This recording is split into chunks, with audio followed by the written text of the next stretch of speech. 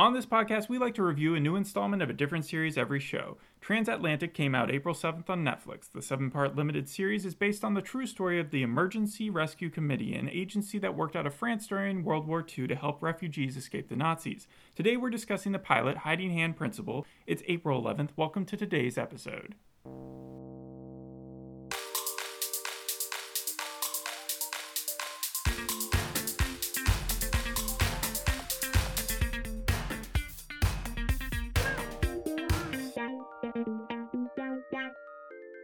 There are many great World War II miniseries and movies, Band of Brothers to Jojo Rabbit, Schindler's List to Inglourious Bastards. Even late last year, SAS Rogue Heroes, a show that came out on Amazon Prime that we didn't do for the podcast, looked pretty good. It had Alfie Allen in it, it had Cook from Skins, it had the guy from the show that you like to watch on Sex Education. Well, they're also going to be coming out with a Band of Brothers sequel series, I think this year, or maybe sometime next year. Sure, but that's more serious than this. What I'm trying to say is that Transatlantic, there are a lot of other options for World War II shows.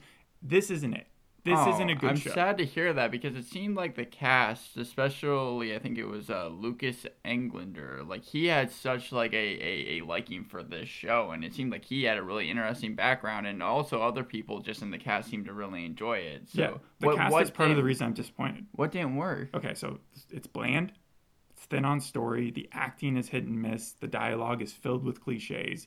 It seems confused about what it wants its identity to be. It bounces between drama, comedy, romance, espionage, adventure, historical recount, just depending on what's convenient during the scene. The music doesn't fit the tone, and though I give it credit for like the polished beauty of the sets, the landscapes, the camera work, it all feels like a distraction to bloat the runtime of a plot that could have probably been half as long. From it was 45 minutes. From all the pros and cons that you just said, it seems like Around the World in 80 Days had more of a reason because it was based off of like fiction, and while you're saying this was based on more like kind of reality. Is like a fictional recount of a real agency that was based off a book. Right, exactly. I'm saying Around the World in 80 Days. That sounds like kind of the problems that I had with it, because I remember there was there was great cinematography, especially in the second episode with that show when you were dealing with like the train, or you were dealing with the action scenes where they had to get out of town really fast, and it was all shot well. But I just didn't feel the kind of like urgency or the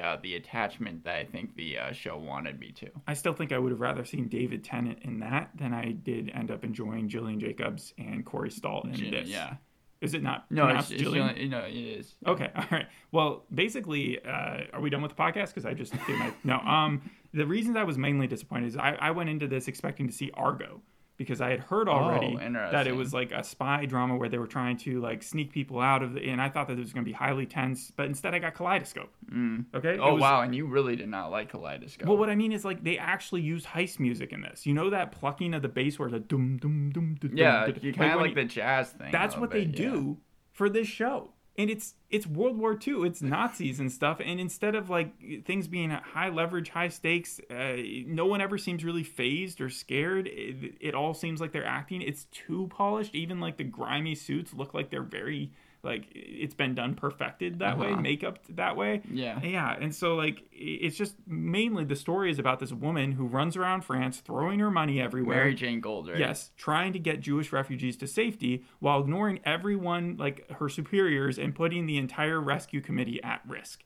That's the entire basis of the story. And then by the end, she's telling everybody she's going to bankroll for the rest of the time period that she's there, but she's been cut off by her dad. So I don't even understand how that's going to work. Also, the Corey Stoll character, Graham, who's like the lead diplomat there, has just given up the Splendid, the hotel they're staying in, as the place where all the Jews are high leverage Nazi targets. I keep on saying that, but like where they're being held. So the French authorities are going to come busting in there at any moment, and they're going to just take them away. Seems like the show is kind of filled with these unlikable characters. Talking about Mary Jane Gold putting like kind of the whole entire operation. It's the writing. It's not. I hate to criticize Gillian Jacobs because I do enjoy her in Community. I just don't think that she was right in this specific role. She's too happy.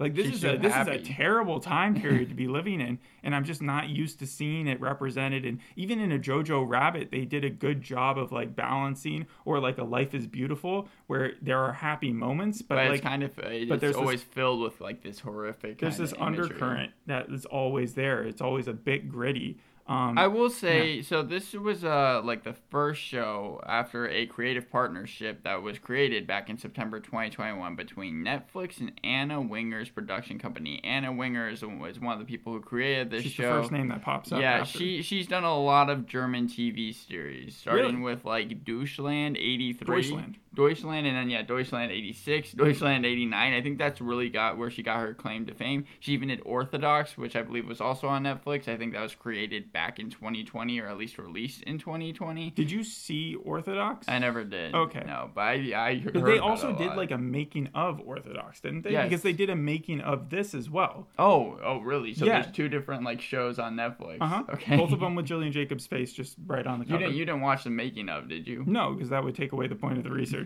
But should I jump into the plot and try to run through it? Okay, so it's 1940. France is occupied. The U.S. is not formally going to enter the war for a while, but in the city of Marseille, there is a group of American diplomats.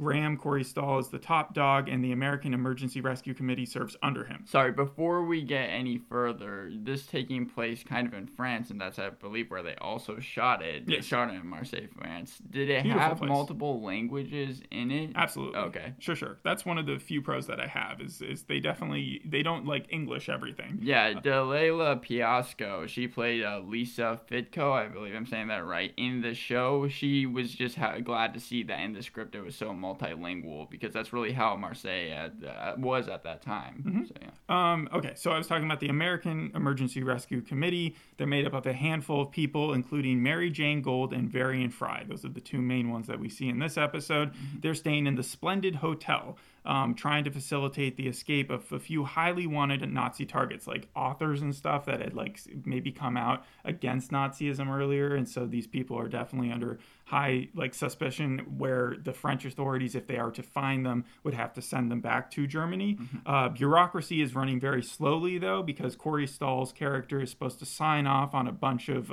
documents saying that these people can be ushered back to the U.S. or other parts of Europe that are safer, and he's kind of delaying that because he's also trying to work with the French authorities, and the French police are now cracking down. Many of the Jews who are just there, not necessarily targets of the Nazis because they're not high leverage.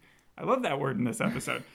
They are living on the beach, and they're just kind of waiting until their papers can come through, or if they can get forged paperwork to escape. And then Mary, so that's, again, Gillian Jacobs' character, mm-hmm. She's channeling her inner Schindler. She takes pity on a bunch of these refugees, these undesirables who are living on the streets, and she uses her father's money to pay off the ship hands to stow away the Jews to get them out of there on the boats, right? Mm-hmm. But then one of the groups that she sets up to go, they get ambushed by a bunch of Nazi guards or French authorities, and they're immediately sent to jail, right? Yeah. And so then she runs to the jail cell, bails them all out, and then someone that the Jews met in the jail cell, Ursula, is the main focus that we're looking through, her and her brother Albert, and she meets someone who tells her that there's this escape through Spain. Now, I looked it up, and Spain from Marseille is a good, it'd be an 80-hour walk, so that's a few days, right? Mm-hmm. But they just jump back and forth between these places like it's no big thing. It's crazy. So they walk to Spain, and at the same time, because it takes Albert a little bit more time to get out of jail, Mary Jane ends up just driving him there, mm-hmm. and they fake being boyfriend-girlfriend. And then once he gets to Spain with his sister and he's about to leave, he turns around and he says, "No, I'm going back. I'm going to help all these other Jews." He's got a heart of gold. So yeah, he's supposed to kind of show a lot of virtue. But it's so dumb because it takes less than 10 seconds for him to just be smitten with Mary Jane and just decide to turn around.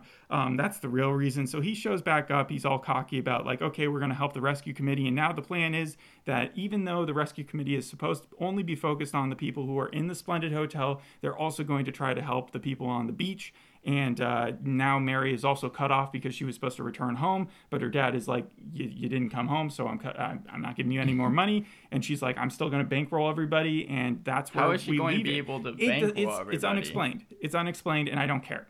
I mean, there is a little tidbit of history that I'm learning here with how this works, but I just don't feel that I'm getting enough real insight on what actually happened. I feel like this is all through a filter that it's like glossing over the logic, right? Mm-hmm. The inconsistent travel speeds, it's like Game of Thrones, Spain and back in 2 minutes. And then the reason that we also get this kind of ham-fisted scene that's thrown in there with Varian, who chooses to cheat on his wife with this dude that he knew from the past. It's the most checkmarky, we're going to include a queer relationship into this episode. It could have been like 100% accurate to the past, but it has nothing to do with the storyline. Nothing to do with the actual Absolutely episode. Nothing. And you could have taken it out of this episode, and it wouldn't have changed a thing about it. I know it that seriously felt misplaced. Talking about like kind of the accuracy, Corey Michael Smith, he's the one that played Varian Fry. He realized that actually Varian Fry's like stuff was at Columbia University in New York City, and that's where he lives. So he was able to actually sign out boxes of Varian stuff, and was able to see pictures and like writings during this period, and like even he read a letter that was written to him by Eleanor Roosevelt. And, yeah, like, between him, Varian, and Albert, I really didn't have a problem with their acting. I just found that scene where he randomly shows up at this mansion, knocks on the door, and this guy opens it, and immediately you can tell where the scene's going. Because the guy who looks at him is just staring love daggers at him the entire scene until they start making out at the end of it, and there's nothing to it besides that scene. And so it was funny almost, but at the same time, I was like, where is this headed? Why are we seeing this part? I feel like we're not centered around. And then also with Albert's storyline, it didn't make sense because even his sister pointed out the ridiculousness of that they were on the beach and they didn't really consider themselves 100% Jewish because they never even really celebrated Shabbat or had challah. Mm-hmm. And this one Jewish guy who calls them over and he's like, let's split this challah. And they do that once. They see him die later on. And like within 2 minutes, along with being in love with Mary Jane,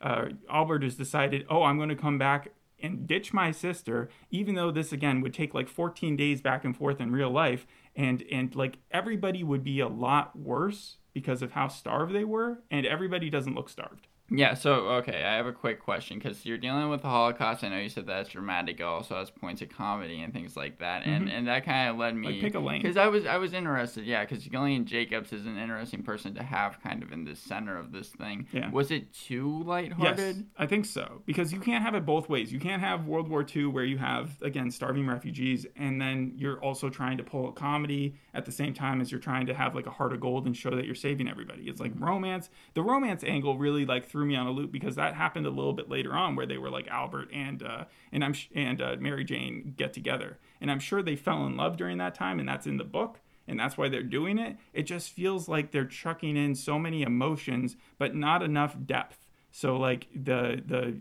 misery and the sadness that you're so used to seeing done well and depicted well in all these movies and TV shows, you don't get that here, and it really feels bad. And a lot of it has to do with the music choice. That bass ostinato plucking, the percussion bass that you hear in all those heists where we've got the muscle, we've got the that does it no favors. Usually you need some really gravitas sad music to help you. I think, okay, so I can't say for sure because I haven't really found a lot of research on it, but you have Anna Winger. She's someone that, at least in the industry, I think is really respected, and she even said that she like heard a lot of stories from her father about this time period growing up, and I believe that's kind of why she made the series. But like even Corey Michael Smith said that he didn't really know anything about the story, but he heard that Anna Winger was working on this thing, so that's why he joined. I'm sure that's why a lot of other people joined. And I think it comes down to a lot of people, like for example, Gillian Jacobs and Corey Michael Smith in France, they first met at a coffee shop called Deep. And then apparently all of the staff showed up to this place called Deep.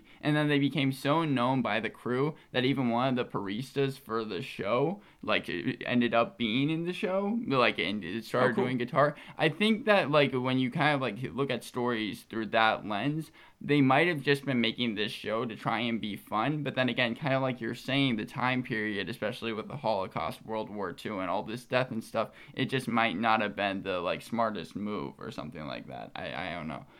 But going to the reviews for this show, has a 6.3 on IMDb. Not many people have seen it, but the critic score is a 90%, and the audience score is an 81% as well. Yeah, Variety says, instead of an engaging historical drama, it feels like a futile warning to what's coming. But The Guardian gave it a good review, saying 3 out of 5 stars. Consequence magazine gave the series a B+, and Rolling Stone says it's a more basic and straightforward show than the kind many of its characters might have attempted, but the story is so irresistible, it works just fine. All right, well, I'm going to give the 2 pros that I have then. Lucas Englander, Albert, he had one scene where he's discussing his passports, before he immediately starts flirting with the cute American girl that he meets. But like in that one scene, it did seem like they were channeling some sadness, and like there was like he was explaining why he had a bunch of passports, and he almost like convinced the French guy who had him arrested why he should be let go. Like I said, in the interviews, he seemed the most authentic. He even talked about how he speaks the most languages. How his grandfather, I think back in the 1940s, or someone connected to his family, like had a failed assassination attempt on Hitler. Yeah. Like it was crazy to hear about. So yeah, no, I liked his acting for the most part.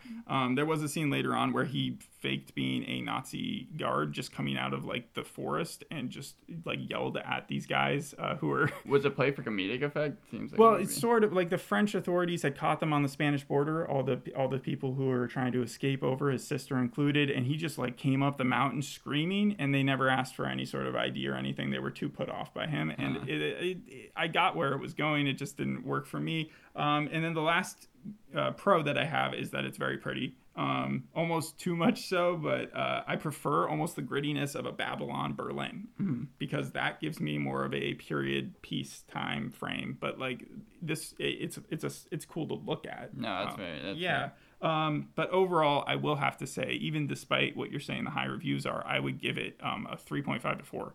Okay, I'll just end it by saying I have one game here. Usually when we have 3 truths and a lie, I like to focus, especially when we're doing it on pilots, on first episodes of different TV series, the statements either being true or false. But I decided this time to kind of switch it up, flip it on its head. 3 lies and 1 truth. Yeah, 3 truths and 1 lie still, but these are on actually series finales for different TV shows. Okay. So 3 of these... What does it have connected to this show, though? I don't really have a connection. Oh, so this is just a fun little game? Yeah. It has nothing to do with this show? All right, let's do it. Okay, so again, these all are things that happened in the series finales except for one. So the first one is, one possible ending for Breaking Bad was, Vince Gilligan said, was Walter White breaking out Jesse from jail but using the machine gun that he uses in the series finales on police officers in a rescue attempt. The second one is, John Hamm held serious objections to the ending of Mad Men, even going so far as to call it melancholy, but after talks with Matthew Weiner, the creator of Mad Men, he felt better about the series finale. The third one is, Jimmy Neutron's production company, DNA Productions, had a 3-eyed monkey that turned to the camera and said, "Hi, I'm Paul," at the end of every episode.